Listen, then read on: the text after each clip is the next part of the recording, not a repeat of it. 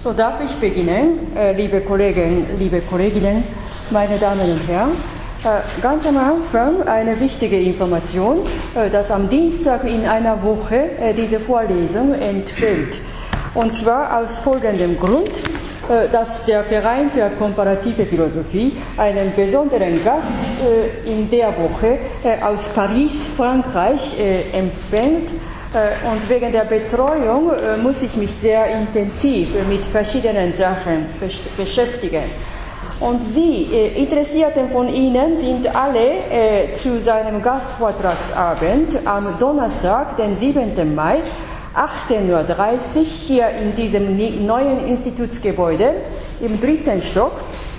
Entschuldigung, nicht der 3. Stock, 2. Stock, im 2. Stock Hörsaal 2G eingeladen.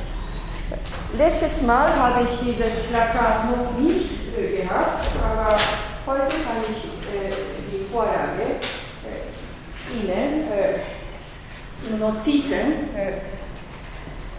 geben.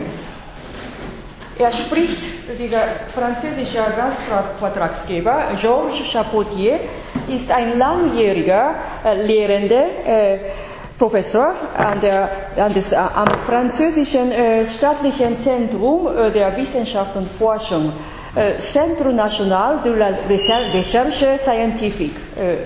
Research Director ist er gewesen und er ist auch Beirat an der Internationalen Gesellschaft für Biokosmologie, an welcher ich auch Beirat bin.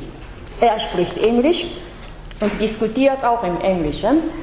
Aber als Ausländer, Englisch-Fremdsprachige, kann er auch nicht perfekte Englisch beherrschen. Daher bitte ohne Scheu einfach hinkommen und mitdiskutieren. So, das ist einmal eine. Und bitte am 5. Bemerken, an dem Dienstag gibt es keine Vorlesung, keine Sprechstunde, kein Seminar.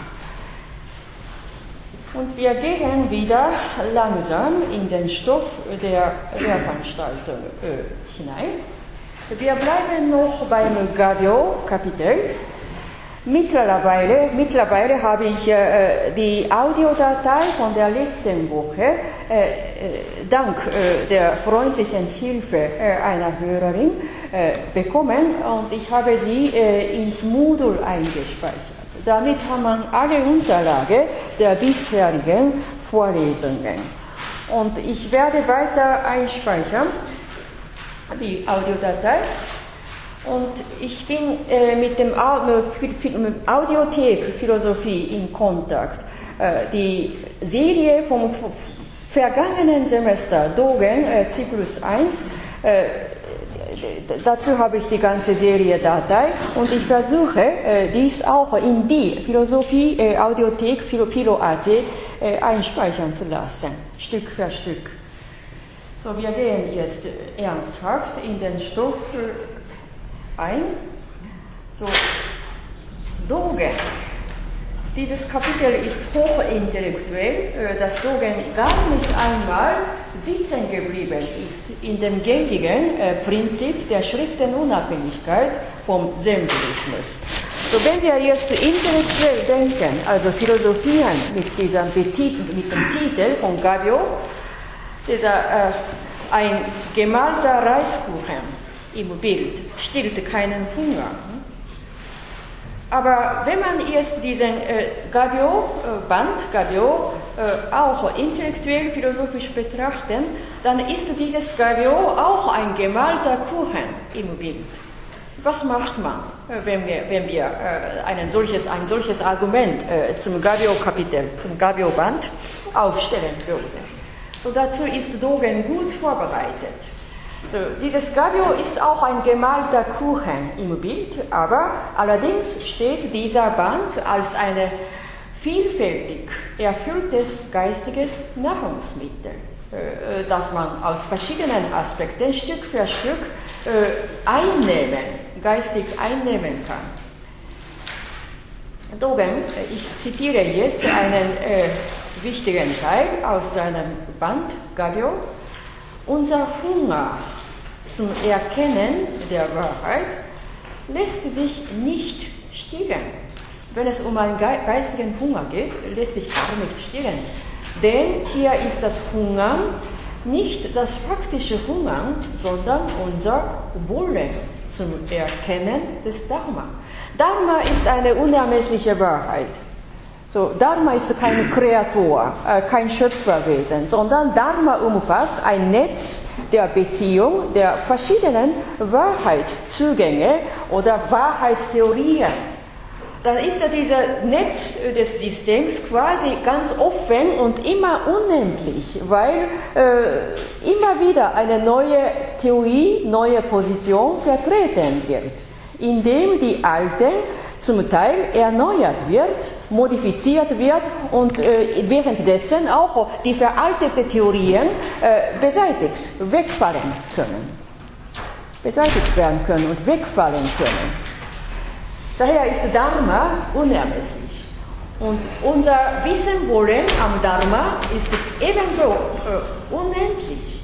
Auch wenn man bis zum Lebensende Stück für Stück am Dharma Anteil haben würde, geht das Dharma gar nicht zu Ende.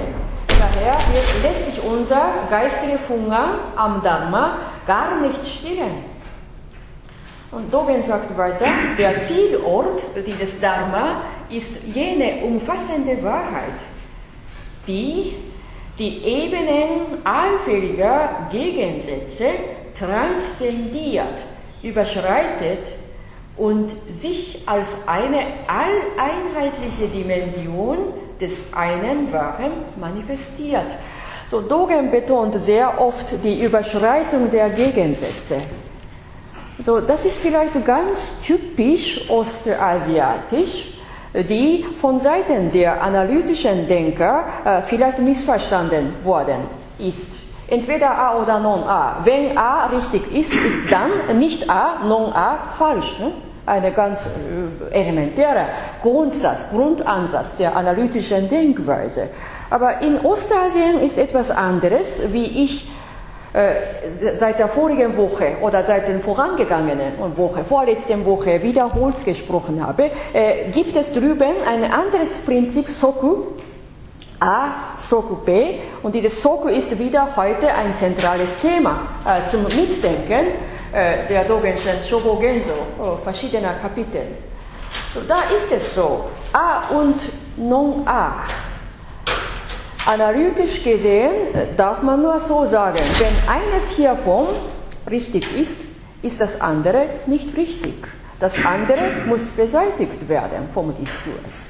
Aber diese Philosophie des Dharma oder die anderen Denkrichtungen in Ostasien orientieren sich immer daran. Die Philosophie dient uns zum besseren Leben, zum Leben mit dem Guten, Wahren und Schönen. Dann ist es so, im Phänomen der ganzen Welt sind mannigfaltige Gegensätze. Aber diese Gegensätze sind immer da und man kann die Gegensätzlichkeit niemals eliminieren. Dann ist das diese Gegensätzlichkeit so, dass man auch von dem entgegengesetzten Non-A lernen kann. Non-A ist kein Gegenstand zum Beseitigen. Wenn A richtig ist, dann ist Non-A falsch. Aber auch von falschen Dingen kann man etwas Interessantes lernen. Daher ist keine einzige Position unnützlich oder unding. So, das ist eine ganz zentral relevante Position zum Charakterisieren dieser ostasiatischen Philosophie, dass man niemals einen groben Dualismus hineinfällt.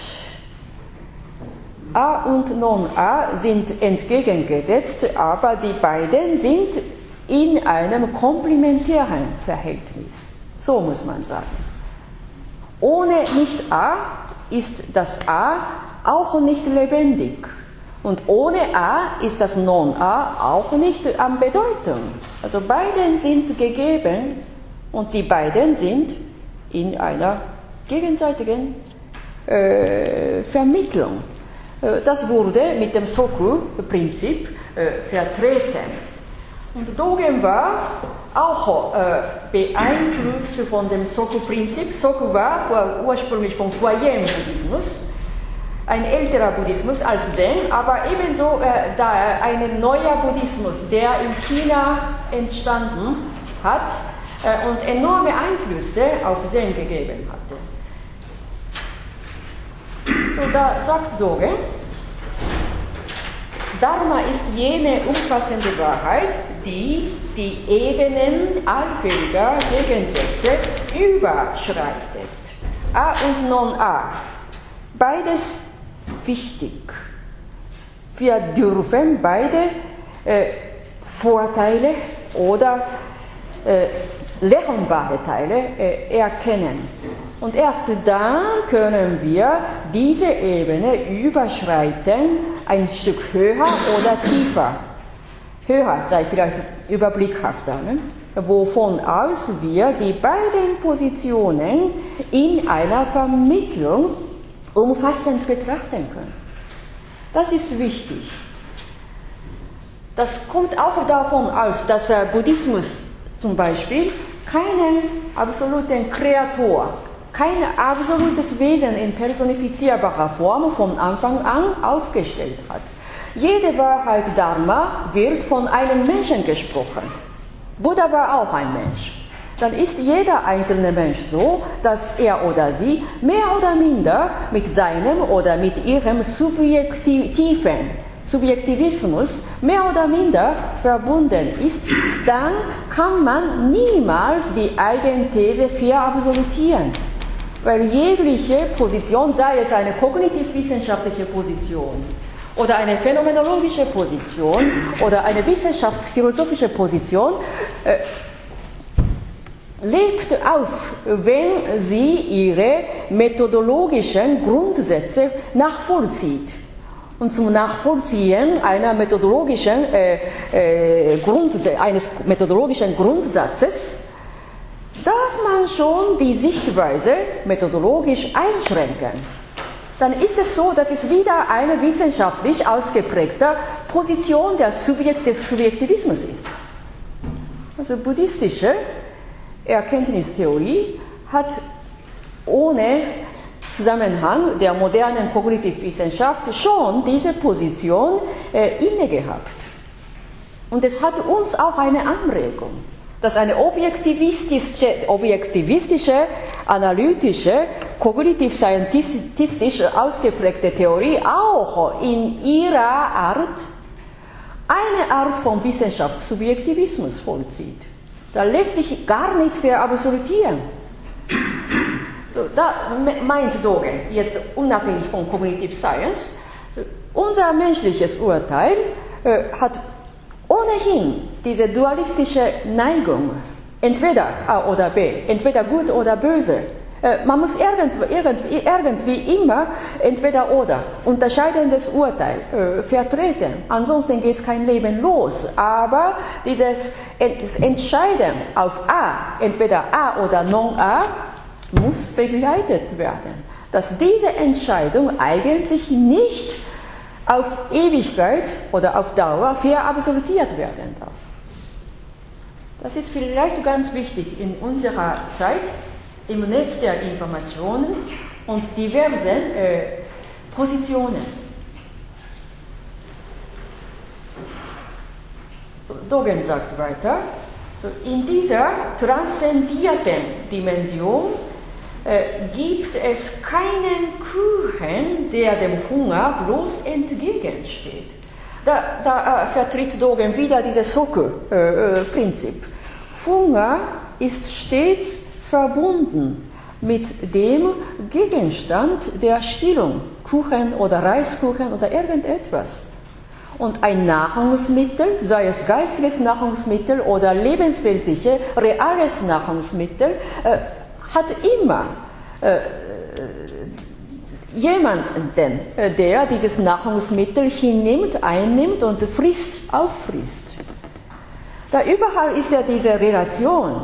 Kein Nahrungsmittel besteht ganz alleine, ohne Relation, ohne Bezugnahme. Und überall ist ja dieses Netz der Relation.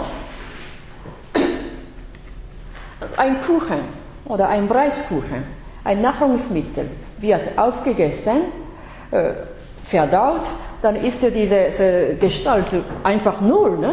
Die Gestalt des Kuchens oder Reiskuchens hat verschwunden. Aber die Relation von dem Menschen, der diesen Kuchen aufnimmt und der Kuchen, der als Nahrungsmittel bestand, bleibt immer. Relation von Kuchen und Aufesser bleibt so, während die Substanz von Kuchen und Fresser von Zeit zu Zeit immer sich ändert, manchmal verschwindet. Es gibt ebenso keinen Hunger, der dem Kuchen widersteht, sagt Dogen. Man hat keinen Grund, den intellektuellen Hunger sowohl als auch den Kuchen als intellektuelles Nahrungsmittel zu verlassen. Da sind wir immer wieder an dieses Nahrungsmittel, sei es lebensweltliches oder geistiges Nahrungsmittel, verbunden. Dieses Netz der Verbindung wird hier betont. Beide sind in der Welt des Dharma aktuell. Darin vollzieht sich der Hunger als Hunger mit seiner Präsenz. Darin ist der Kuchen als Kuchen ebenso mit seinem Dasein vollendet. Ja, eine ganz andere Philosophie. Es gibt ja zum Beispiel in unserer menschlichen Gesellschaft gehasster Mensch oder gehasste Person, der oder die von jedem Einzelnen sehr negativ kritisiert wird und nicht gerne gesehen wird. Und jeder möchte diesen Menschen irgendwie weghaben. Aber da würde Dogen sagen, nein, wegwerfen oder töten oder verletzen eines solchen Menschen ist ja dharma-widrig, sondern leider ist ein so ein Mensch in unserer Gesellschaft, und indem der oder die sich gar nicht selber bewusst werden kann, dass er oder irgendwelche andere gehasst wird von den anderen. Da ist wieder eine komische Reaktion da, so dass verschiedene Menschen ihn gehasst haben, aber doch bleibt er immer da. Da muss man von dieser Anwesenheit, von diesem gehassten Menschen auch etwas lernen. Dass er ein Gegenstück des Guten, leider Gottes als Böses immer da ist, und da muss man ihn so laufen lassen nach seinem Karma, während wir niemals dasselbe Karma von ihm nachahmen sollten und so weiter. Also Buddhismus vertritt hier schon eine Friedenstheorie, dass man auch dieses Hassobjekt als solche gar nicht vernichten versucht. Überall ist etwas, das seine eigenen Existenz oder seinen eigenen Existenzgrund bis zum Ende vollzieht. Ein Grashalm auf einer Heide. Das ist winzig und vielleicht nicht sehr schön, aber trotzdem ist dieser Grashalm als Grashalm vollendet, meint Dogen. Kein einziges Ding ist zum Vernichten, einfach vernichten. Manchmal müssen wir Ameisen vernichten, aber im Grunde genommen sind alle Wesen auf der Erde in einem Netz der verschiedenen Beziehungen, so meint Dogen. Und jetzt möchte ich Soku ein bisschen näher kommentieren. Ich habe schon gesagt, kein Hunger steht einem Kuchen bloß entgegen. Zwischen den beiden Einheiten besteht ein Verhältnis der gegenseitigen Vermittlung. Und zum Zweiten meint Dogen die gegenseitige Bezugnahme vom real lebensweltlichen Hunger und geistigen Hunger. Ohne Stillung der realweltlichen Hungrigkeit kann kein geistiger Hunger bestehen. Erst wenn wir im Wohnen, Essen und Bekleiden halbwegs einen zufriedenstellenden Stand haben, dann können wir geistigen Hunger stillen. Und ohne eine Stillung des geistigen Hungers lässt sich auch unsere Lebenswelt auch nicht ausbessern. Intellektualität ist ja keine bloße Intellektualität, sondern die Intellektualität erfüllt unsere lebensweltlichen Bedingungen. Also die beiden sind wieder in dem Soku-Verhältnis. Jedes davon ist wichtig. Wenn das eine wegfällt, dann wird das andere schlechter. Das ist ein wichtiger Grundsatz. Also die beiden Arten von Hunger, sei es ein lebensweltlicher Hunger oder geistiger Hunger, motiviert uns beide zum Verkörpern des Dharma als Erkenntnis der unendlichen Wahrheit. Da ist diese Idee der Embodying, Verkörpern wieder im Vordergrund. Also diese Nähe der geistigen Idee zum lebensweltlichen Problem, dass jegliche Theoriebildung sofort, fast unmittelbar, eine Bezugnahme auf unser lebensweltliches Problem haben sollte. Das ist auch ein ganz wichtiges Merkmal dieser Philosophie in Ostasien. Und ich habe jetzt rot markiert, wenn wir diese Bezugnahme von A und Nicht-A öfters spricht, dann käme vielleicht ein eventuelles Missverständnis, dass diese Philosophie von Dogen mit Soku-Prinzip verschiedene Gegensätze einfach bunt gemischt in einen einstopft und die beiden A und Nicht-A nivellieren versucht. Nein, das ist es eigentlich nicht. Eigentlich nicht. Dass diese dualistisch entgegengesetzten Kategorien, A oder Nicht-A, hier gar nicht nivelliert wird, sondern beide können wir erwägen, in einen Bezug, eine gegenseitige Bezugnahme aufstellen, von den beiden Seiten lernen, womit wir uns bereichern. Auch von der Erscheinung des Bösen können wir unsere Erkenntnis bereichern. Und dabei können wir uns auch mitwirken bei diesem Phänomen des Bösen, ohne dass man das Böse total zu vernichten versucht. So, A sub non A, so, die beiden sind in einer gegenseitigen Vermittlung und die beiden nehmen wir für unser geistiges Nahrungsmittel, womit wir die beiden in Gang des Buddha-Wegs bringen können. Buddha-Weg, ja?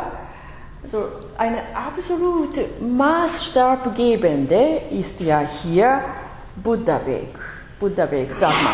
Das ist ein Leben. Wirklich ein real ontisch seiendes Leben, sowohl als ein geistiges Leben, dass wir in unserem tagtäglichen Leben ständig Gutes, gemeinschaftlich Gutes oder für mich Gutes oder für meine Mitseiende Gutes oder für die für alle Menschheit Gutes, allgemeines Gute, besonderes Gute oder einzelnes Gute ständig praktizieren können. Natürlich theoretisch verstehen und dies unmittelbar auf tagtägliches Leben in Praxis umsetzen. Das ist Buddha-Weg. Und so etwas spricht Dogen. Und da sind Sie ein bisschen erstaunt, dass die Welt der Theorie und die Welt der Praxis tatsächlich in einer gegenseitigen Vermittlung in dieser Philosophie in Erscheinung treten sind. Theorie und Praxis, die sind häufig in der okzidentalen Welt der Philosophie als zwei unterschiedlichen Kategorien behandelt. Auch es gibt also Themen theoretischer Philosophie und praktischer Philosophie, die beiden lassen sich nicht voneinander vermischen.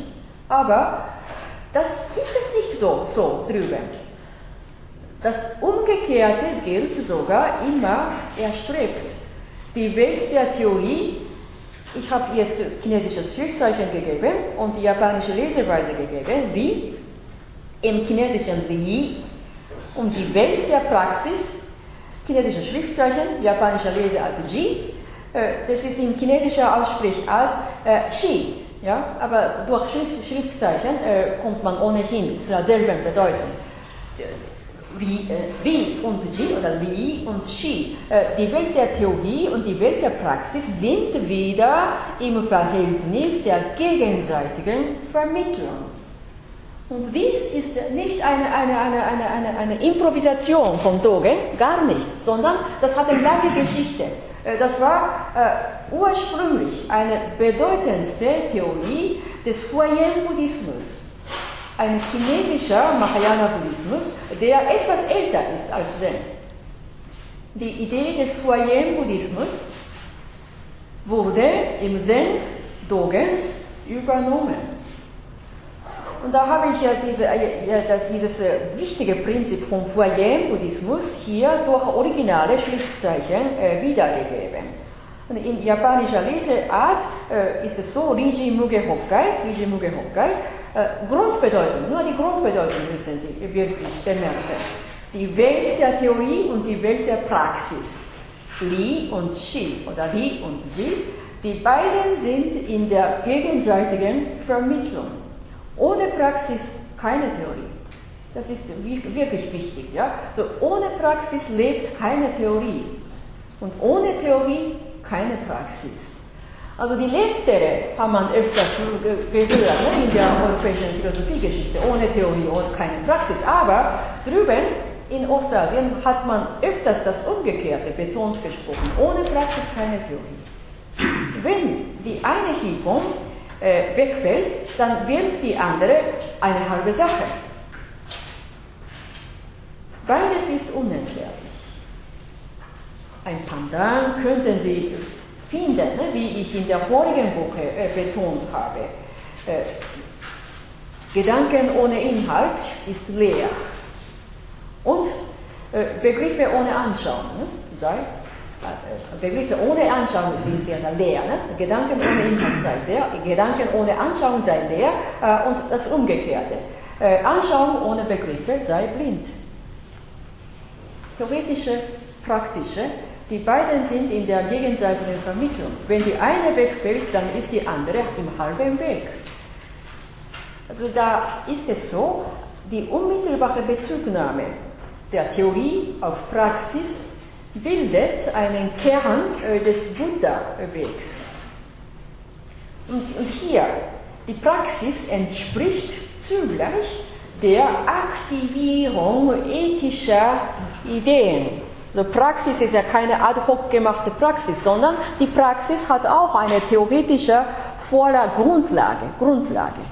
Die ethischen Ideen müssen verkörpert werden. Sie müssen praktiziert werden, ansonsten bleibt eine ethische Idee wieder ein bloßes Gabio, ein bloß im Bild gemalter Kuchen, ohne Gegenstand.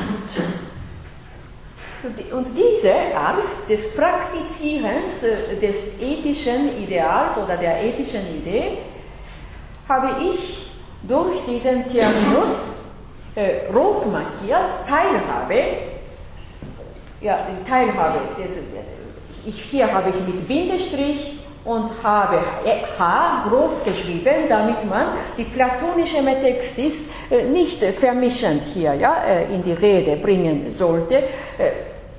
Als Idee ist diese Teilhabe schon ähnlich. Teilnehmen an einem Ideal des Absoluten, Teilhabe Metexis. Ja? Aber diese Teilhabe im Buddhismus, im Zen-Buddhismus, hat eine weitere Bedeutung, dass diese Metexis praktiziert werden muss, verkörpert werden muss. Das Ideal des Guten, des Dharma, muss verkörpert werden. Von Dogenschen Position aus kann man es umformulieren. Ne? Dieses Gabyo, Dharma-Lehre im Text, darf man als Gabyo zuerst mal hinschauen, aber wir müssen dieses Gabyo aufessen. Das heißt, dass wir uns dieses geistige Nahrungsmittel aktiv hinnehmen, verdauen, bis sie unser Fleisch und Blut integriert, in unserem Körper und Geist mit integriert wird. Das ist Teilhabe. Und sehr, sehr wichtig ist Folgendes, dass man bei dieser Teilhabe abgelöst sein sollte von jeglichem Subjektivismus oder Egoismus. Und sehr wichtig ist, dass man abgelöst vom Subjektivismus, also egolos, einen Teil des Dharma Stück für Stück begreift und dieses Dharma verkörpert. Mit anderen Worten kann man sagen, dass man mit einem Stück von Dharma eins wird. So, subjektivismuslos, abgelöst von Subjektivismus und auch abgelöst von Egozentrismus, schmilzt man, setzt man sich hinein ins Dharma und wird man mit ihm eins. Und da darf man wieder bemerken, das ist wieder keine Esoterik, kein Mystizismus und ohne Schwärmerei. Wenn man so etwas sagt, eins werden mit der Wahrheit, da hat man schon in der Mystik, ne, in der Religionen des Eingottglaubens solche Aussageweise. Unio Mystica, eine Einigung mit der Gottheit und so weiter. Da muss man aufpassen. Mit Dharma ist ja keine solche Gottheit die Rede, kein Kreator, sondern Dharma ist tatsächlich im Sanskrit eine maskulines Substantiv, aber im Chinesischen ist das Dharma gesetzmäßige Ordnung, Netz der Ordnung. Das ist nicht personifizierbar. Eine abstrakte, aber doch immer praktizierbare Kategorie. Ohne Esoterik, ohne Mystik kann man Stück für Stück das Dharma begreifen, verstehen, verkörpern und praktizieren im alltäglichen Leben. Das ist ein Kern der Lehre von Dogen. Da möchte ich Folgendes heute betonen, und zwar manche berufliche Philosophen in okzidentaler Welt oder in Europa haben mal Schopenhauersche Weltanschauung und seine ureigene Theorie der Buddhismusinterpretation kennengelernt, und manche bleiben einfach dabei, dass man mit Schopenhauersche Weltanschauung einen Teil vom Buddhismus sogar kennengelernt habe. So glaubt man. Das ist aber leider ein Missverständnis.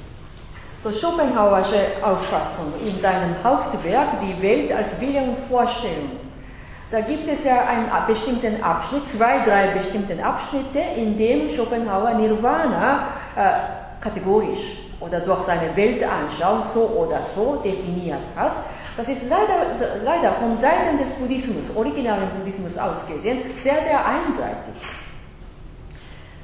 Das war schon damals eine interessante Betrachtung einer fremden Kultur von der Außenseite. Also Schopenhauer war nicht einmal ein Buddhist, ne, sondern als Intellektuelle im 19. Jahrhundert in Europa hat er von der Außenseite den Buddhismus besichtigt oder betrachtet und ein Teil hiervon in seiner ureigenen Art interpretiert. Aber diese Interpretation ist zum Großteil fehlgeschlagen. Zum Beispiel, er hat ja Nirvana als eine Unterstellung jeglicher Willen oder Zurückstellung jeglicher Begierde aufgefasst. Und davon kommt ohnehin, ne, dass jegliche Begierde, geistige Begierde oder physische Begierde unterdrückt wird. Ohne Begierde, ohne Nachvollziehung der Triebdynamik lebt niemand. Ne? Da wird man tot. Man muss ja weiter leben durch die ursprünglichen Wille des Lebens. Da kommt der Mensch zustande, dass er irgendwie seinen Wunsch oder seinen Willen relativieren und einiges einstellt oder einiges unterlässt oder einiges unterdrückt. Das ist aber sehr, sehr einseitig gegangene Fehlinterpretation, wovon aus man vieles ganz falsch von Nirvana verstehen muss. Leider Gottes, ich finde schon, dass eine solche außenseitige Interpretation damals entstanden hat und dass es so in einer ganz anderen Philosophie mit integriert wurde, schon interessant war, sehr interessant, aber das war eine äußerliche Reflexion. Wenn man jetzt Hegelische Terminus vertreten darf, war Schopenhauerische Weltanschauung des Buddhismus eine äußerliche Reflexion gewesen. Dass man eine bestimmte fremde Kultur von der Außenseite als ein interessantes Objekt betrachtet und dazu ein paar Kommentare gemacht, aber basierend auf der eigenen Position, der Welt der Vorstellung und Wille. Während eine innere Reflexion des Buddhismus von der Innenseite sicher nicht bei Schopenhauer vorhanden war. Also bedauerlich, dass manche Denker davon ausgehend eine weitere irreleitende Interpretation zu Nirvana mit W vertreten haben. Dass diese Art der Vorstellung und Wille über Nirvana mindestens gar nicht mit dem Original übereinstimmt, ist ja uns schon klar, wenn wir vom Anfang an dieses Semesterzyklus angehört haben. Nirvana war anderes. Konkrete Bedeutung des Nirvana im Frühbuddhismus ist das Verloschensein von feuriger Gier. Feuriger Gier. So hat Buddha betont gesprochen. Im heißen und wie soll ich sagen, subtropischen Klima in Indien, wenn man eine solche feurige Gier beseitigt oder überwunden hat oder feurige Begierde abgelöst hat, da entsteht eine frische, ein bereinigter Zustand. Also verloschen sein, das ist irreführend für manche Leute in Europa, womit eine Lebensenergie als solche alles komplett eingestellt oder ausgeloschen sein sollte. Nein, das ist es nicht. Eine feurige Gier wird kontrolliert oder zu einem kühlen Stand bewahrt. Dann ist eine Frische da. Das ist zugleich eine Befreiung von falschen Vorstellungen des Willens und die dadurch erreichbare Lage des unbeirrbaren Geistes. So eine Befreiung und die davon aus entstandene Frische war die Rede. Keine Relativierung, sondern sogar eine Überwindung jeglicher Relativität. Und das war bei Buddha, ne? Aber trotzdem hat man bei Nirvana immer verloschen sein von feuriger Gier, verloschen sein, immer wieder betont sprechen müssen vom Original her. Ja, Original war indisch. Ne?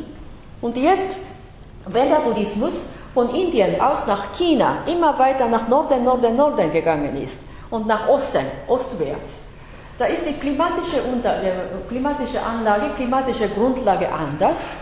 Verloschen von Feuer, das ist manchmal nicht entsprechend der Befreiung, Befreiung vom falschen Gier. Ne? Da hat man am ehesten bei Dogen die Selbstbefreiung von verkehrten Vorstellungen und Anschauungen zum Vordergrund gestellt. Es ist eine Überwindung bzw. eine Überschreitung der Grenze des eigenen Unwissens. Und die dadurch geschaffene, erreichte Selbsttranszendenz.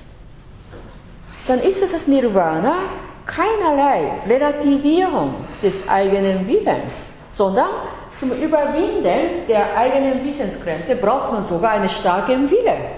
Aber dieser Wille wird aber nicht in jener Art wie von Nietzsche, pathetisch, theatralisch, eloquent ausgesprochen, sondern man hat wenige Worte dazu gebraucht, wenige Eloquenz gezeigt, aber durch Tun, durch Tat und Handlung zeigt man sich, dass man als Teil des Dharma, als Teil des Buddha-Wegs sein tagtägliches Leben bemeistert, zum Wohl für sich und für andere.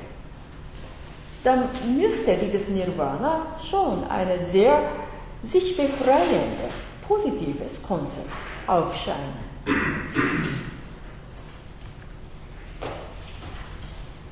Dann möchte man Folgendes fragen. Ist die ganze Welt von unserem leibhaften Dasein mit Willen, die einfach von unserem Wollen zum Überleben beherrscht werden? So. Also buddhistisch gesehen, dann ist diese Vorstellung vielleicht verkehrt, wenn wir denken, wir haben vor uns die ganze Welt, die sich ausdehnen, aber diese dimensionale ganze Welt ist nicht bloß für die Stillung unseres Hungers da. Die ganze Welt können wir gar nicht beherrschen. Wir sind alle nur eine kleine Partie, ein kleiner Punkt, aber unentbehrlich. Kein einziger von uns ist entbehrlich, sondern umgekehrt. Wir alle sind als eine Person, als ein Mensch, als ein Charakter, in jedem Hier und Jetzt unentbehrlich würdiges Wesen. Wir können nicht alles durch unser Willen beherrschen. Wenn alles durch unser durch unsere Wille beherrschbar wäre, dann möchte jeder über 100 Jahre länger leben. Aber das geht nicht.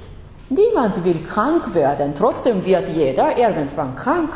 Oder eine Akzidenz oder ein Unfall kommt abrupt außerhalb von unserem Willen. Eine solche unerwartete Karma begleitet unser Leben, gewollt oder ungewollt. Und Buddhismus gibt dazu immer die klare Antwort, was macht man, wenn eine unerwartete Akzidenz oder manchmal ungerechte Angriff von irgendeinem anderen abrupt auf uns, auf unser Schicksal, auf unser Leben verfällt. Was soll man machen? Da braucht man sogar genau anschauen, durch eine Transparenz unseres Bewusstseins ganz genau anschauen, dass unser Wille auch eine Grenze hat. Weil dieser Wille ständig im Netzwerk mit den anderen Willen von anderen Menschen immer zugleich seiend ist. Und dass wir immer mit diesem anderen Willen ständig in einer Interaktion stehen. Wobei wir immer aufpassen müssen. Da sagt Buddha selber in seinem frühbuddhistischen Text Dhammapada, wer durch Eigenwillen unschuldige Menschen physisch oder psychisch verletzt, schafft schlechte Karma. Mit der Verkörperung des bösen Karma lenkt man das eigene Leben unbewusst zu einem schlechten Ort. Also böse Menschen, böse Attackierung oder Angriff vom Bösen gibt es überall. Unschuldige Menschen werden manchmal Opfer, die fallen öfters auf Opfer. Und was wird mit diesem Bösen? Da sagt Buddha, der Böse verkörpert damit sein eigenes schlechtes Karma, welches sein zukünftiges Leben im Hier und Jetzt, ein unmittelbar nachherstehendes zukünftiges Leben zu einem schlechten Ort hinführt. Eigenes Karma, eigene Verantwortung. So, Buddha sagt nicht, dass irgendwelcher Gottheit oder ein paar Götter diesen Bösen bestraft oder die Bösen zur Hölle hinführen. Das sagt er nicht, sondern aufgrund des Eigenkarmas geht der Mensch zu einem schlechten Ort aufgrund seines Eigenwillen des schlechten Karma. Da sagt Dogen, natürlich Dogen kennt diese Dhammapada-Lehre. Diese Karma-Lehre ist ja angesiedelt in jeder buddhistischen, ethischen Lehre. Und da sagt Dogen, lasst uns durch unser leibliches Dasein mit klarem Bewusstsein mit Guten im Leben darstellen. Das, was dem unwiderlegbaren Guten des Dharma entspricht. Also Dogens Aussage in diesem Gabyo ist besonders charakteristisch, dass er jegliche Aussage von der Position des Dharma-Träger, Dharma-Verkörperung ausspricht. So von dieser umfassenden Dharma-Position kann Dogen verschiedene Entgegengesetzte in einer gegenseitigen Vermittlung bringen. Er tut niemals bloß Entgegengesetzte nivelliert. Er hat niemals Entgegengesetzte nivelliert, sondern aus der Position des allumfassenden Dharmas, also mit anderen Worten Absoluten, hat er verschiedene Dinge in einer Netz der Beziehung bringen können. Also dies ist typisch. Gabyo ist ja gemalter Kuchen. Dogen meint, das ist kein bloß gemalter Kuchen, sondern muss ein Dharma-Kuchen sein. Ein geistliches Nahrungsmittel, welches das Dharma vertritt, welches das Dharma präsentiert, welches das Dharma verkörpert. Und dann lasst uns ein solches geistiges Nahrungsmittel, Gabyo, gut dargestellter Kuchen, Reiskuchen, werden. Wir werden ein gutes Dharma. Wir werden ein guter Träger von gutem Dharma. Lasst uns dieser guter Reiskuchen oder Kuchen werden.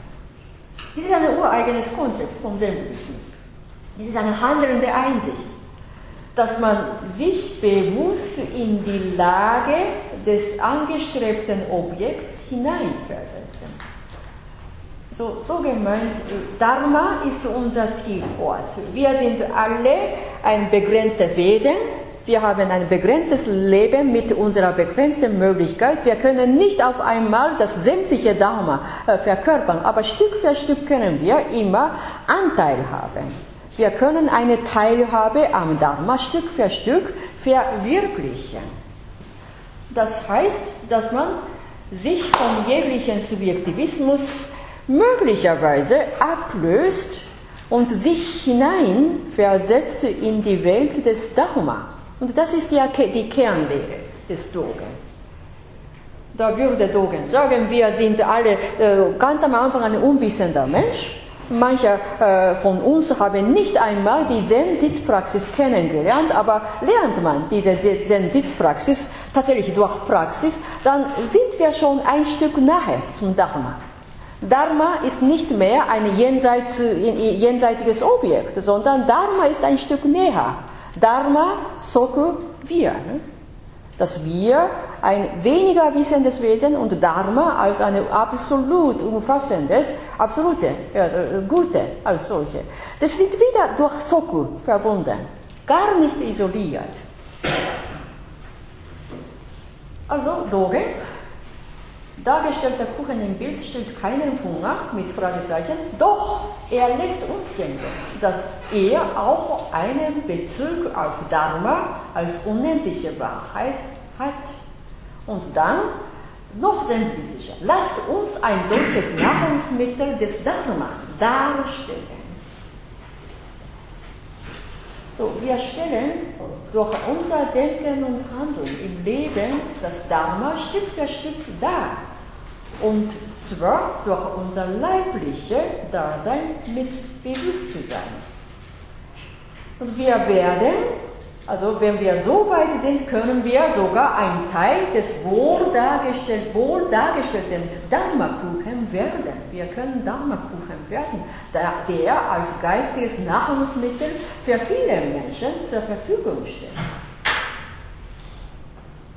Das ist sozusagen eine Agape-Idee des Christentums nahe, ja? Aber ohne Schöpfergott und ohne Jesus Christus, sondern durch Dharma-Lehre vertritt Dogen.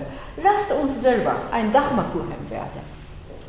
Wir widmen uns durch unser leibhaftes Dasein mit Bewusstsein für Menschen, die leiden oder die in Nöte sind oder die in einer Verstrickung sind. Lasst uns ein Dharma-Kuchen werden. Und diese Idee hat sogar einen philosophischen Zusammenhang. Wenn man diese Idee nicht bloß religiöse, sondern als eine ethische Idee aufnimmt, dann ist es die Idee naheliegend, mit jenem Kategorie der kantischen Metaphysik der Sitten, eigene Vollkommenheit, fremde Glückseligkeit. Da haben Sie ohnehin in vielen anderen Vorlesungen davon gehört.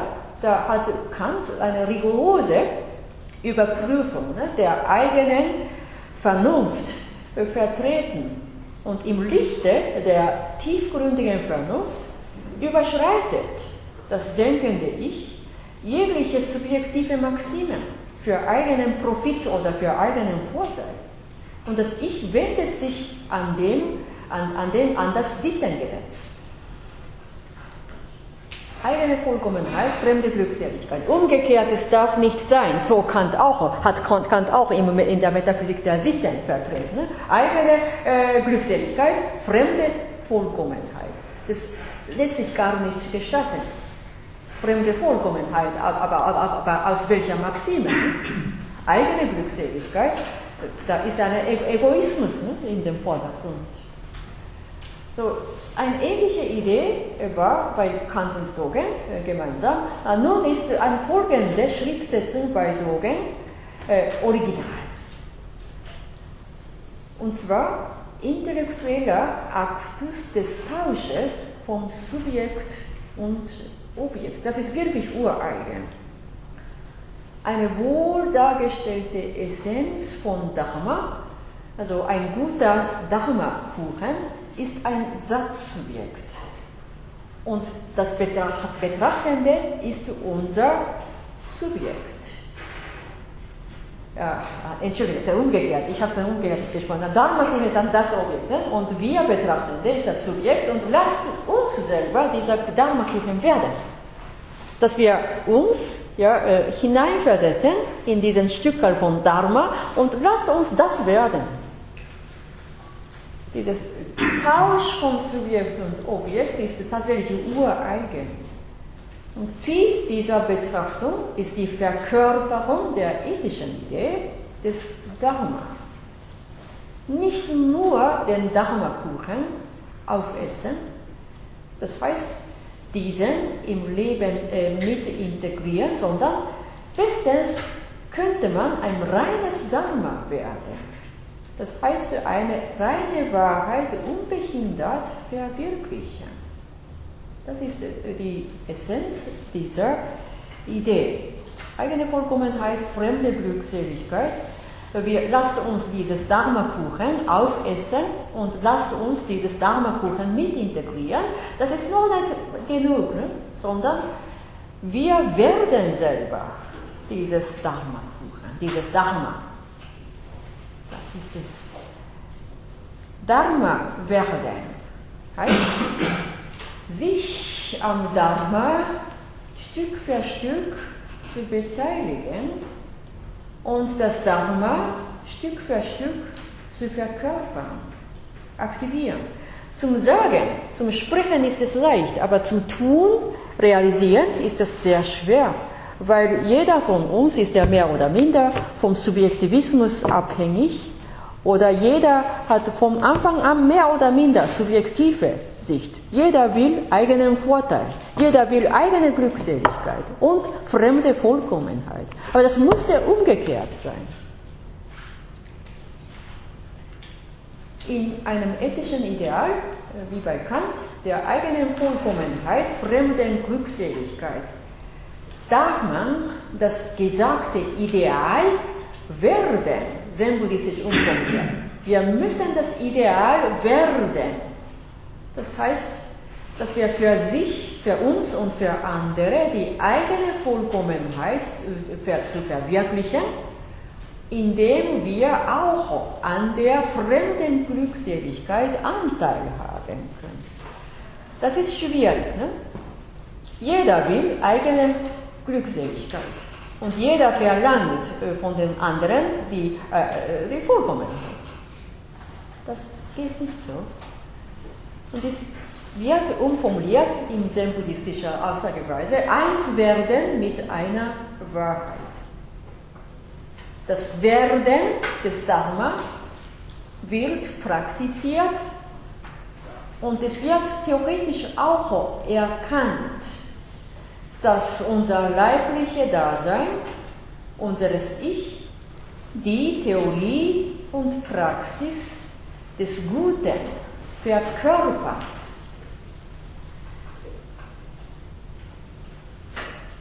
Ich habe vorhin immer betont, in diesem Dharma-Lehre, in der Dharma-Ethik wird das Freiwerden vom Subjektivismus die Rede ist. Also nicht das Ich stärken, expandieren, sondern frei werden vom Subjektivismus.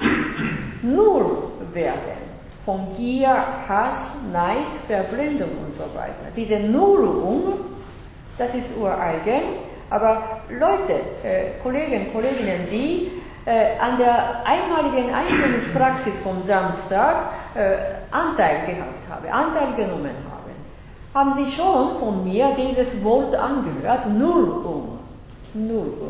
Erst wenn allfällige Anklammerung an subjektivistische oder an egozentrisierten Vorstellungen gelöst wird, dann kommt man auf die Ebene der Nullung, also Egozentrismus oder Verstrickung, Gier, Hass, Neid, Verblendung und so weiter, wird auf die Ebene der Nullung gehalten, reduziert und wird auf Nullung gesetzt. Und erst dann ist die Teilhabe, eine Beteiligung am Dharma leicht möglich. Und zwar durch unser leibliches Dasein, Korpus. Mit Bewusstsein, das sich flexibel und dynamisch mitten im Leben verhält. Dann sage ich noch einmal, Nullung des Subjektivismus ist so wichtig und das ist in der Zen-Praxis praktiziert. Die im Zazen erreichbare Tiefe der Stille. Das ist eine Nullung von jeglicher Verstrickung oder Verstreuung oder Gier oder Hass oder Verblendung. Und eine solche Stille ist ja seit dem Frühbuddhismus immer die Rede, die man Samadhi nennt. Samadhi ist eine tiefe Konzentration, sich versammeln auf eine Stille.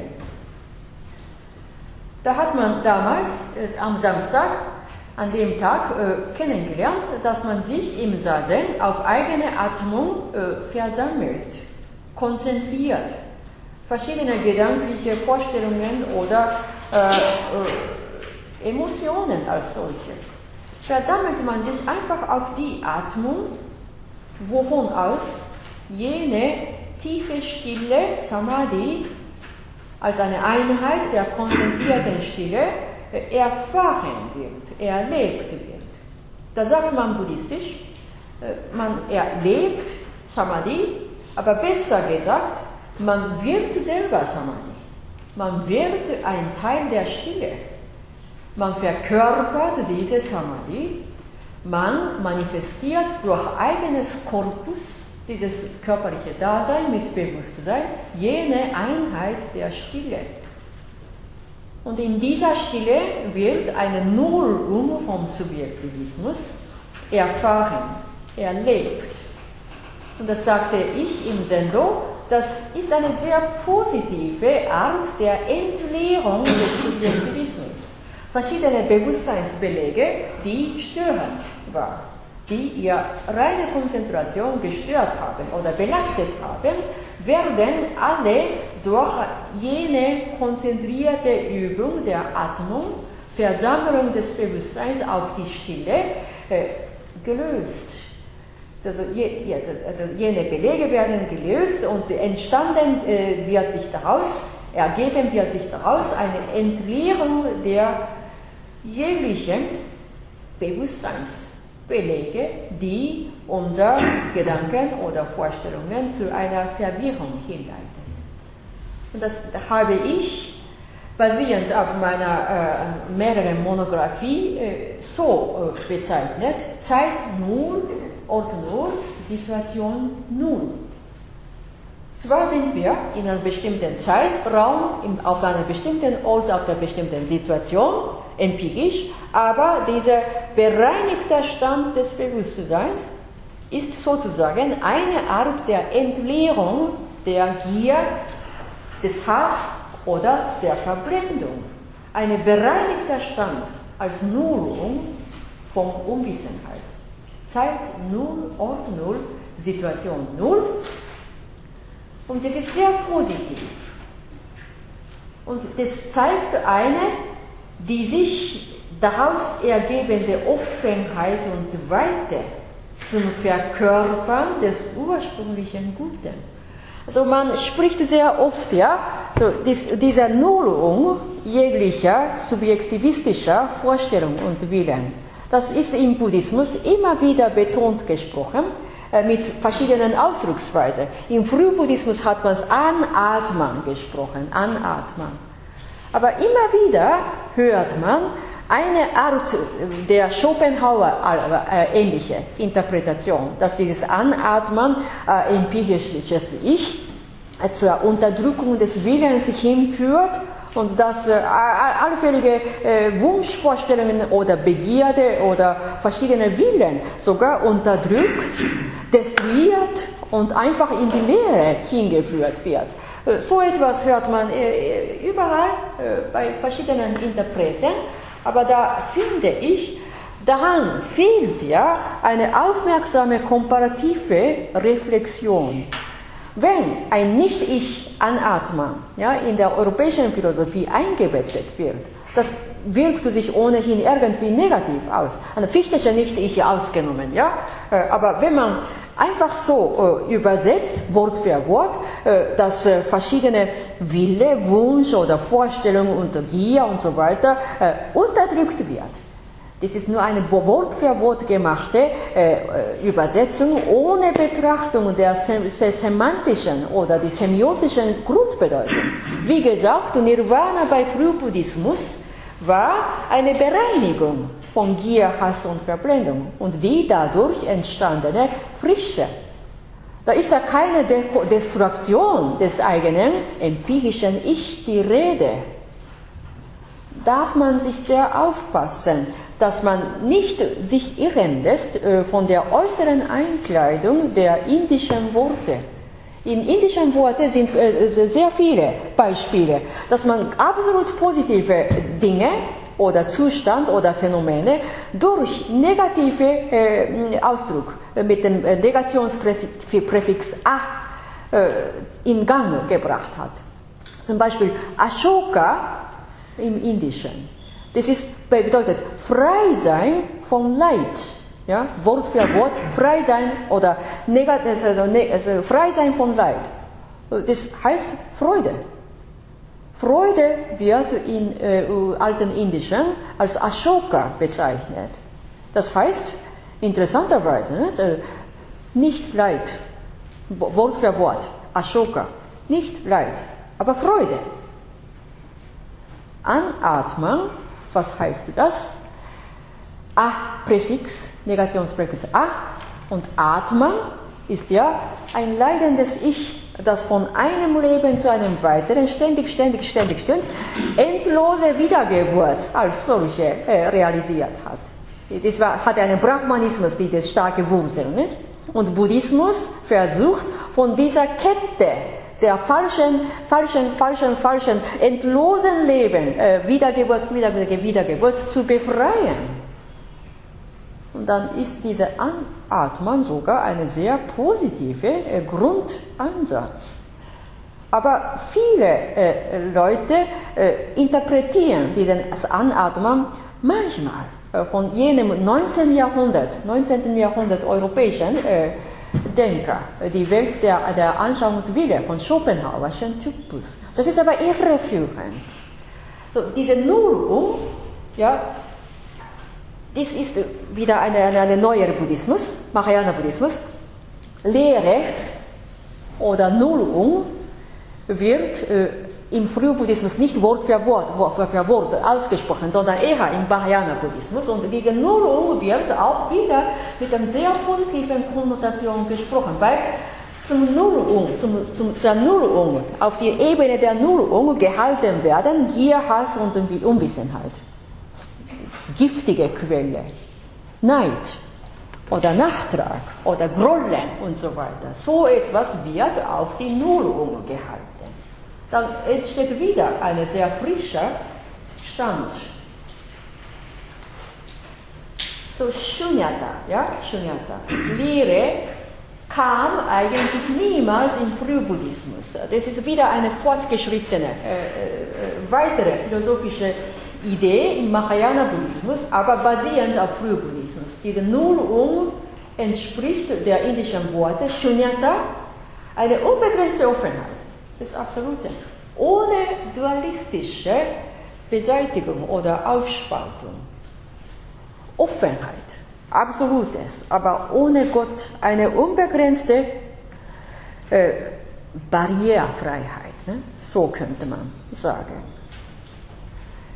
Eine häufig vorkommende Fehlinterpretation tendiert dazu, Shunyata als ein bloßes Vakuum oder Shunyata als Nichts oder als Nichtigkeit, Destruieren des Seins und so weiter aufzufassen.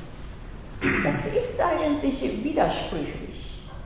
Wenn man, ich stelle immer in Frage, wenn man Shunyata einfach mit dem Nothingness oder Nichts gleichsetzt, davon kommt immer eine Fehlinterpretation, weil das Nichts ist hier in der okzidentalen Philosophiegeschichte am ehesten negativ vorgestellt. Oder das Nichts wird eher ignoriert oder marginiert. Aber in der anderen Kultur hat dieses Shunyata nicht mit dem Nichts identisch. Wie gesagt, im alten Indischen hat man Ashoka, nicht Leid, als Freisein vom Leid verstanden. Daher ist der Ashoka, Freisein vom Leid, eine Freude. Ist eine unterschiedliche Ausdrucksweise, das muss man semantisch ganz genau, korrekt reflektieren. Und wenn man Ashoka als Freude versteht, dann ist der Umgang mit diesem Wort Ashoka ganz anderes als die im Deutschen Wort für Wort wiedergegeben ist. Frei vom Leid oder nicht Leid ist nicht besonders positiv, aber drüben in Indien zeigt sich Ashoka als eine Freude. So etwas muss man aufpassen. Und Shunyata ist ja kein Vakuum, keine Nichtigkeit. Anatmen ebenso keine Dekonstruktion eines Ich.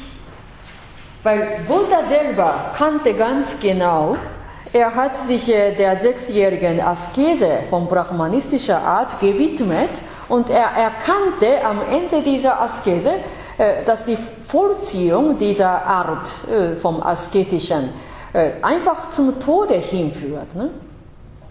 Daher hat er bewusst diese Askese vom Brahmanismus unterlassen. Er hat das unterbrochen, er hat sich ernährt, er hat sich gebadet und ernährt, er hat sich pausiert. Daher wurde Buddha sogar verspottet von den brahmanistischen Kollegen als Studienabbrecher oder Aussteiger. Aber Buddha hat ja eine andere Idee. Er hat Brahmanismus unterlassen und verabschiedet, er hat sich vom Brahmanismus verabschiedet und hat sich in seiner eigenen Art wieder hineinversenkt. Und unser Zielort war das Dharma, nämlich Befreiung von jener endlosen Wiedergeburt von Atman-Lehre. Das war keine Dekonstruktion des empirischen Ich. Wenn man das empirische Ich einfach dekonstruiert oder zernichtet wird, das ist einfach eine Selbsttötung, Selbstmord, das im Buddhismus strikt verboten ist. So wie gesagt, Shunyata ist das Reine, das Absolute. Wenn man in der Philosophiegeschichte in Europas ein passendes Wort suchen würde, kann man sinngemäß die Shunyata so übersetzen. Dies ist kein Vakuum, keine bloße Emptiness, sondern eine große Freiheit, Offenheit, ein Absolutes, das Unbeschränktes, das Umfassende, das aber nicht an Gottes Begriff von personifizierbarer Art gebunden ist. Da kann man schon eine ureigene Welt der anderen Philosophie sich vorstellen. Also töten, verletzen, schäden, vernichten, vergiften und so weiter entsprechen ja jener giftige Quelle, Gier, Hass und Verblendung als 3 giftige Quellen, können sich nicht mit Shunyata gleichsetzen, weil diese Wörter töten, verletzen, schäden, vernichten, vergiften und so weiter können sofort eine dualistische Spaltung immer verursachen kann. Getötete und Tötende und Beschädigte und Schadenfreude habende, Vernichtende und Vernichtete. Und davon aus kommt immer wieder eine krasse Spaltung der dualistischen Gegensätze. Und davon aus entsteht immer Hass, Gehässigkeit, Ärger und Rache gegen Rache, dass die Menschen einfach in die Welt des grenzenlosen Dunkels, in die Welt der grenzenlosen Hülle verfallen kann. Also diese Art, eine solche Art des Dualismus, dualistische Unterscheidung, Diskriminierung, wird in Shunyata gelöst. Wenn Sie sich vorstellen, in einer Freude oder in einem wohlwollenden, wohlfühlenden Stand haben Sie keine solche störrisches Moment, keine Verstörung, keine Geräusche, sondern eine reine Freude führt Sie zu einer großen Einheit, sehr positiv, zufrieden, überall friedvoll. Kein Hass, kein Gier, keine Verblendung hat dazu. Und dieser Zustand ist sozusagen der Stand Ashoka, ne? Frei sein vom Leid, aber Freude. Keine schwärmerische Freude, aber eine wohlfühlende, tiefe, gründliche Gelassenheit. So etwas entspricht dem Stand der Shunyata. Und diese Shunyata lässt sich gar nicht wieder fixieren, weil die Welt ist nicht nur bestehend von Freude, sondern dieser erfreuliche Zustand wandelt sich wieder.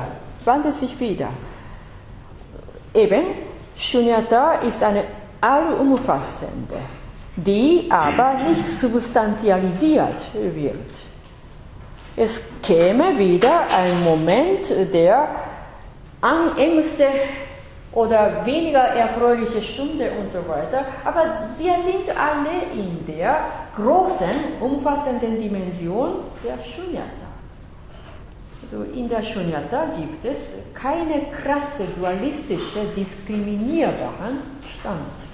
Also ich wollte heute nur betonen, diese Zeit Null, Ort Null, Situation Null, das ist eine Ausgangsposition zum Verstehen des Zen. Das ist eine Nullung von Gier, Hass und Verblendung und eine Grundlage zum kreativen Leben. Also wer sich an jener Zazen-Praxis im Zendo beteiligt hat, hat mehr oder minder einmal erlebt, dass jenes Sitzen im Umfang von 15 Minuten, ohne Handy, ohne Computer, ohne SMS, doch eine Art der erfüllten Stille und große Ruhe, Frieden und Gelassenheit ihnen gebracht habe. Und das ist sozusagen mit dieser Schlagzeile Zeit Null, Ort Null, Situation Null, eine Verkörperung der Shunyata, eine Verkörperung der Nullung vom Subjektivismus. Und davon Ausgehend kann man wieder zum Leben des Alltags zurückkehren. Da habe ich im Sendo bewusst diese Variante, diese variierte Form von Zeit, Ort, Situation gesprochen. In jener Zen-Praxis hat man Zeit 0, Ort 0, Situation 0 verkörpert oder mindestens ein Stück kennengelernt. Und von Zazen steht man auf und kehrt zurück zum hektischen Alltagsleben. Aber jene Ruhe von Zeit 0, Ort 0, Situation 0 bleibt. Das macht ihre Basis ihres Alltags aus. Und in jeder einzelnen lebensweltlichen Situation können Sie sich hineinversetzen, und zwar ausgehend von jener Zeit 0, Ort 0, Situation 0. Da habe ich bewusst mit Addition für allgemein verständlich so umformuliert. In der lebensweltlichen Realwelt gibt es natürlich verschiedene problematische Situationen, aber darin strahlt sogar jene Ruhe. Zeit 0 plus x, Ort 0 plus x und Situation 0 plus x. In jeglicher schwerwiegenden Situation kann man sich hineinversetzen, aber begleitet von jener großen Ruhe und Gelassenheit vom Geist. Zeit 0, Ort 0, Situation 0. Und das ist sozusagen zen-buddhistisch umformulierte große Ruhe und Gelassenheit. Deren Wurzel im Frühbuddhismus Anatmen gewesen ist. Anatmen. Verloschen sein von feuriger Gier. Bei Dogen Zen wurde die Selbsttranszendenz und, wie soll ich sagen, diese verkörperte Nullung von jeglicher Begierde, aber sehr kreative Grundlage, wovon aus der Mensch ein kreatives Leben immer selber darstellen kann. Ein gutes Dharma, ein guter Dharma-Kuchen werden wir. Lasst uns selber ein Dharma-Kuchen werden. Und zwar basierend auf jener Ruhe und Gelassenheit von Zazen, Zeit 0, Ort 0, Situation 0. Damit kann man in jede Schwierigkeit des Alltags zurückkehren und seinen Beitrag in durchaus positiver Weise leisten. So nennt man. Ich komme zum Schluss. Gabyo wird bei Dogen durch verschiedene Aspekte beleuchtet. So, erstens mal war Gabyo Symbol des Prinzips der Schriftenunabhängigkeit, eine sehr wortwörtliche Interpretation des Grundprinzips von Zen. Das ist ganz leicht verständlich, aber davon aus macht Dogen seine Darstellung des Gabyo. Er macht seine Philosophie ausgehend von dem Prinzip der Schriftenunabhängigkeit. Da sagt er, Gabyo entspricht der Darstellung des Phänomens der ganzen Welt. Und Gabyo entspricht der Idee der Vermittlung der Wahrheit des Dharma. Und, sagt Dogen, lasst uns selber Dharma-Kuchen werden. Wir stellen uns selber dar, wir stellen für unser Leben, unser Dharma dar, vermittelt von unserem Kopf, vermittelt von unserem Körper, mit Bewusstsein, Korpus, vermittelt von unserem Leib und Geist, lasst uns Dharma-Kuchen darstellen. Und Gabyo ist letzten Endes eine unendliche Quelle zum Vermitteln und zum Verwirklichen der Wahrheit. Also diese fünf Aspekte A, B, C, D, E sind immer durch jenes Prinzip des Soku in Verbindung gesetzt. Und es ist so ein herumkreisender Kreis, das sich immer weiter ausdehnt. Aber nichts imperialistisch beherrscht, sondern immer Dharma-Freunde, gute Kollegen, gute Kolleginnen, herumkreisen durch einen guten Geist, durch einen egolosen, liebevollen Geist zum Umarmen des ganzen Lebens. So könnte man es sagen. So, ich möchte damit diese Lektüre über Gabio einmal zum Schluss bringen. Und die Unterlage gehört wieder zum Modul und Audiodatei ein paar Tage später. Ja? Am 5.5. ist keine Vorlesung. Und wir gehen ab dem der darauffolgenden, in 2 Wochen, gehen wir wieder weiter mit dem anderen Text von Dogen. Ich darf jetzt Schluss machen, aber Fragen oder Ergänzungen oder Wortmeldungen sind jetzt willkommen. Bitte, also wer ist zuerst? Wer war erst? Ja, bitte, Frau Friedrich. Ich habe nicht verstanden. Ja. Wie Sie gesagt haben, es gibt dieses dualistische System Ja. Und dass das nicht getrennt zu beachten ist, sondern so das gegenseitig verbindet und vermittelt, Ja. dass auf der einen Seite das Gute und das Böse ist. Und Sie haben das Beispiel gebracht, wenn man einen Menschen weghaben möchte, wenn man ihn hasst. Ich kann mir nicht vorstellen, wie man das Gut und Böse hier da verbindet, von dem Bösen, von dem einen auch etwas lernen soll. Wie kann ich mir das vorstellen im Buddhismus? Ja, das ist ein grundlegender Unterschied zum Auffassen von Gut und Böse, ja, im Christentum und im Buddhismus. Ja. Im Christentum ist das Böse eine entgegengesetzte, ne? Ja, und Gut und Böse lassen sich gar nicht vermischen voneinander. Ja? Es gibt auch ein absolutes Böse, ja, im Christentum. Ne? Ja? Aber da sagt man im Buddhismus eine andere Gedanke, weil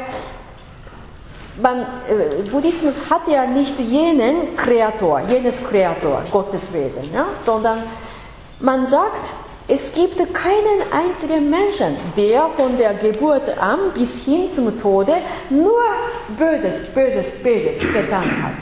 Ja?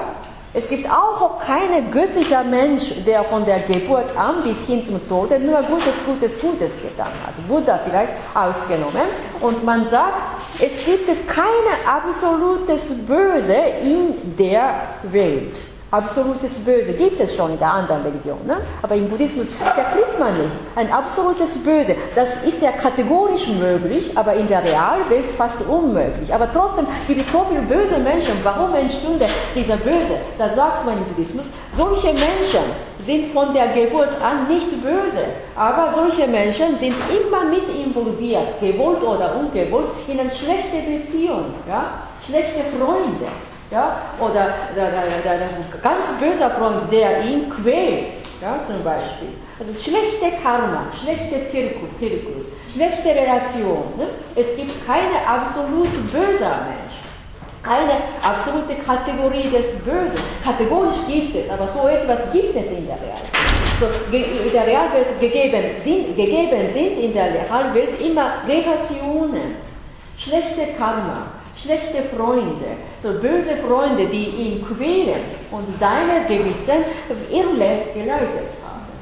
Da ist wirklich diese Grundfassung von Gut und Böse ein bisschen oder ziemlich unterschiedlich im Christentum und im Buddhismus. Ja? Ja? Und die andere Kollegin? Ich würde fragen, ob man westliche und östliche Philosophie auch als eine Relation von gegenseitiger Vermittlung betrachten kann. Also auch als Ja, ist eine interessante philosophische Frage. Ich denke mir auch so. Ja? Im 19. Jahrhundert hat man in Europa immer irgendwie geneigt, ne? Hegel. Ja? Philosophie in Asien hat es nicht gegeben.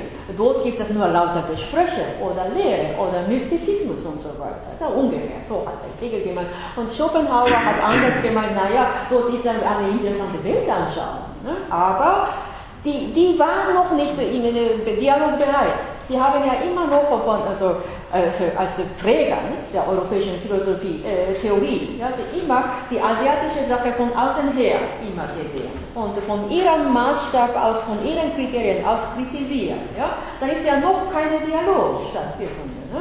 Und jetzt Arnold Toynbee, ein britischer Geschichtswissenschaftler, sagte, im 20. Jahrhundert war kulturgeschichtlich gesehen ein ganz entscheidendes Moment der Begegnung von Ost und West, nämlich Christentum und Buddhismus im Dialog. Ne? Das war tatsächlich die Gegebenheit, dass die beiden Weltregionen zum ersten Mal im 20. Jahrhundert in verschiedenen Kongressen begegnet haben. Und davon aus ist ja Christen-Buddhisten-Dialog sehr, sehr weit heutzutage. Ja? Und Ost-West-Philosophie war noch nicht so gewesen. Nicht? Aber erst seit den 70er Jahren, 80er Jahren hat man überall auf der Welt so begonnen. Komparative Philosophie war schon seit 50er Jahren, erst in Amerika und dann in Japan, in den 70er Jahren, haben man Vereine gegründet. Nicht? Und diese Idee, komparative Philosophie war in dem panpazifischen Raum seit der zweiten Hälfte des 20. Jahrhunderts ganz aktuell. Ne? Und interkulturelle Philosophie haben man begonnen zu sprechen seit den 70er Jahren, 80er Jahren. Nicht? Und da ist dieser Ost-West-Dialog wirklich noch am Anfang. Ne? Und da sage ich immer, diese komparative Denkmethode klärt manche Dinge. Ja? Dass Anatmen keinerlei negativer Ausdruck gewesen ist. Ja? Wenn man einfach Wort für Wort nicht Ich oder Destruierung des Ich oder Unterdrücken des Ich-Willen als solche anhört, da stellt man sich sofort Negatives vor. Ne? Und davon glaubt man, als ob Frühbuddhismus jegliches Empirisches sich einfach unterdrückt hatte. Nein. Ashok, ja, ist ja Freude. Komparative Philosophie dient dazu, grundlegende Prinzipien, die man einfach unbewusst vorausgesetzt habe und für ganz selbstverständlich gehalten habe, ans Licht zu setzen. Ja, und eine Interaktion und einen Dialog stattfinden lassen, wovon aus A und nicht A gegenseitig bereichert werden. Und dabei zählt man nicht große Unterschiede, sondern immer eine Interaktion. Und Zielort ist eine Intrarelation, eine gegenseitige Hineinverschmelzung, gegenseitiges Eingehen ins andere. Davon aus käme eine Intelligenz an. Ja? Das ist ein fruchtbarer Boden, nämlich Ost und West. Ost ist nicht bloß Osten und Westen ist auch nicht bloß Westen, sondern im Lichte von östlicher Philosophie kann die westliche Philosophie wieder aufgelebt werden. Und im Lichte von westlicher Philosophie kann östliche Philosophie wieder ein Stück weiterkommen. Ne? Sehr positiv ist diese Soto-Philosophie. Ja? Gegenseitige Ergänzung und Komplementarität, jedes ist ein unentbehrliches Stück. Dazu, zuletzt, schönes Bild. Netz des Indra haben Sie irgendwo gehört. Ja? Es ist eine gegenseitige Vermittlung, sagt man, im Palast eines indischen Gottheit Indra ist ein Netz gespannt. Ja? Und in jeder Maschee ist eine Lichtkugel eingenäht. Und wenn man einen Teil vom Netz aufgibt, ja, dann ergibt sich daraus eine Widerspiegelung mannigfaltiger Lichter. Eine Lichtkugel spiegelt das Licht des anderen wider. Und anstelle des Lichtkugels kann man auch Juwelen vorstellen. Da ist überall auf der ganzen Welt verschiedene Lichtkugeln, verschiedene Juwelen, verschiedene Steine, also verschiedene Leben, verschiedene Ische. Ja? Jedes hiervon hat eine unentbehrliche Würde, unentbehrlichen Vorzug, auch wenn er unintelligent ist, auch wenn sie weniger gescheit ist. Trotzdem, jedes Leben ist eine unentbehrliche Einzigartigkeit. Das muss sich ausstrahlen. Das ist der Foyer-Buddhismus, ein schönes Bild, Netz des Indras, dass unser Leben, bewusst oder unbewusst, im Netz der Beziehung befindlich ist und dass jedes hiervon wie eine Glaskugel oder Leuchtkugel eine ureigene Ausstrahlung hat. Ein bisschen positiv, optimistisch, aber doch eine prästabilierte Harmonie, Leibnizens ähnliche Idee. Ne? So, gibt es keine weitere Wortmeldung? Dann müssen wir auf die Uhr schauen. Ja? Und wir sehen uns in 2 Wochen. Danke.